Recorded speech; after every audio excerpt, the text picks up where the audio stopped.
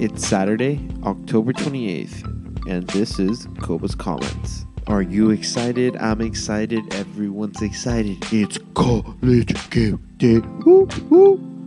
Everywhere across the country right now, kids, faculty, staff, people in towns, not even in colleges, getting ready to tailgate at a game, to watch the game at a bar.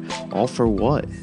To make alcohol and hamburger companies and barbecue companies and bars to make the school, to make everyone else money. Even the athletes that are the ones playing the game make no money.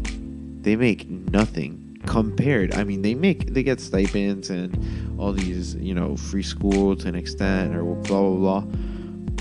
But compared to the millions of dollars, I mean, let's say that these health claims that football is dangerous, concussions are a prominent thing, all this stuff. Let's say this is true, then the colleges are all making money off these kids. The NCAA are making money off these kids to get injured, and they're basically pitting them against each other like slaves. But he scored that really good touchdown, and that play was really good, and then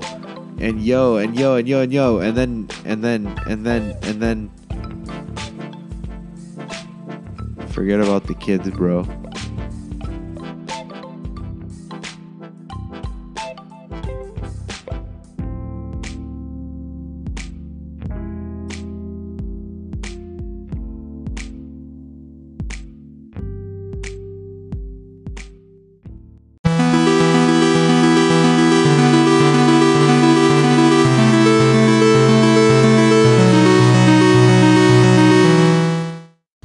Mr. Kovas, what does self-identity mean to you? Hey Sosa, thanks for calling in. And your question of how I deal with the question of self-identity is a really complicated question, and I'll tell you why. In regards to our society now and to gender, we're allowed to go back and forth, to an extent between what we identify, and I think that's completely okay. And the whole reason behind it is that gender is like a social construct that we've created it to define others and yada yada, and I think that it is true. No, gender is a social construct, and there are many other social constructs. And because of this, I want to be fair, and I want to propose this, that if gay people can identify as gay, and other people can identify as trans, and I can identify as a woman, and everything is like that, I think people should also be allowed to identify as chairs, ducks, dogs, cows, whatever they want to identify as.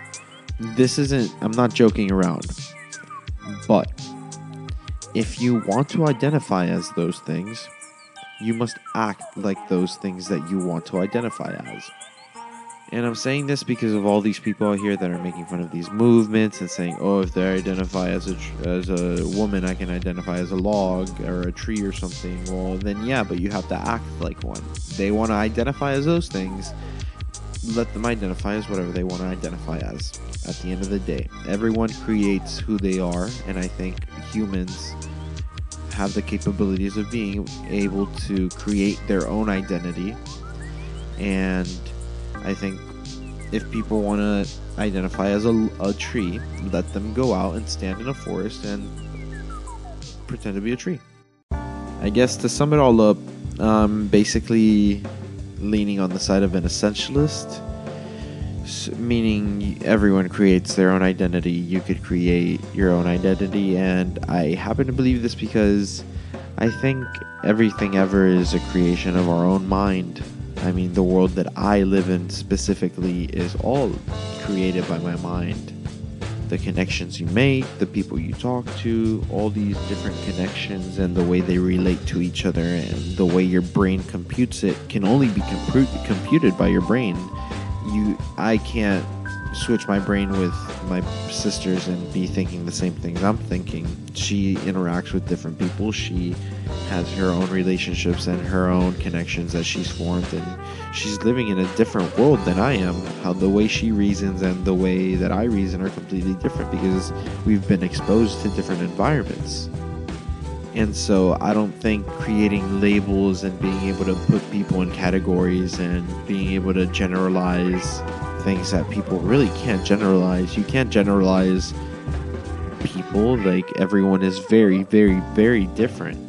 Of course, there's some similarities. Like, yeah, the stereotypes of all Cubans are loud. I see where that comes from. Yeah, we're loud people, but there's some Cubans I know that are just quiet as a mouse. Honestly, they're super, super quiet and shy too. It's amazing.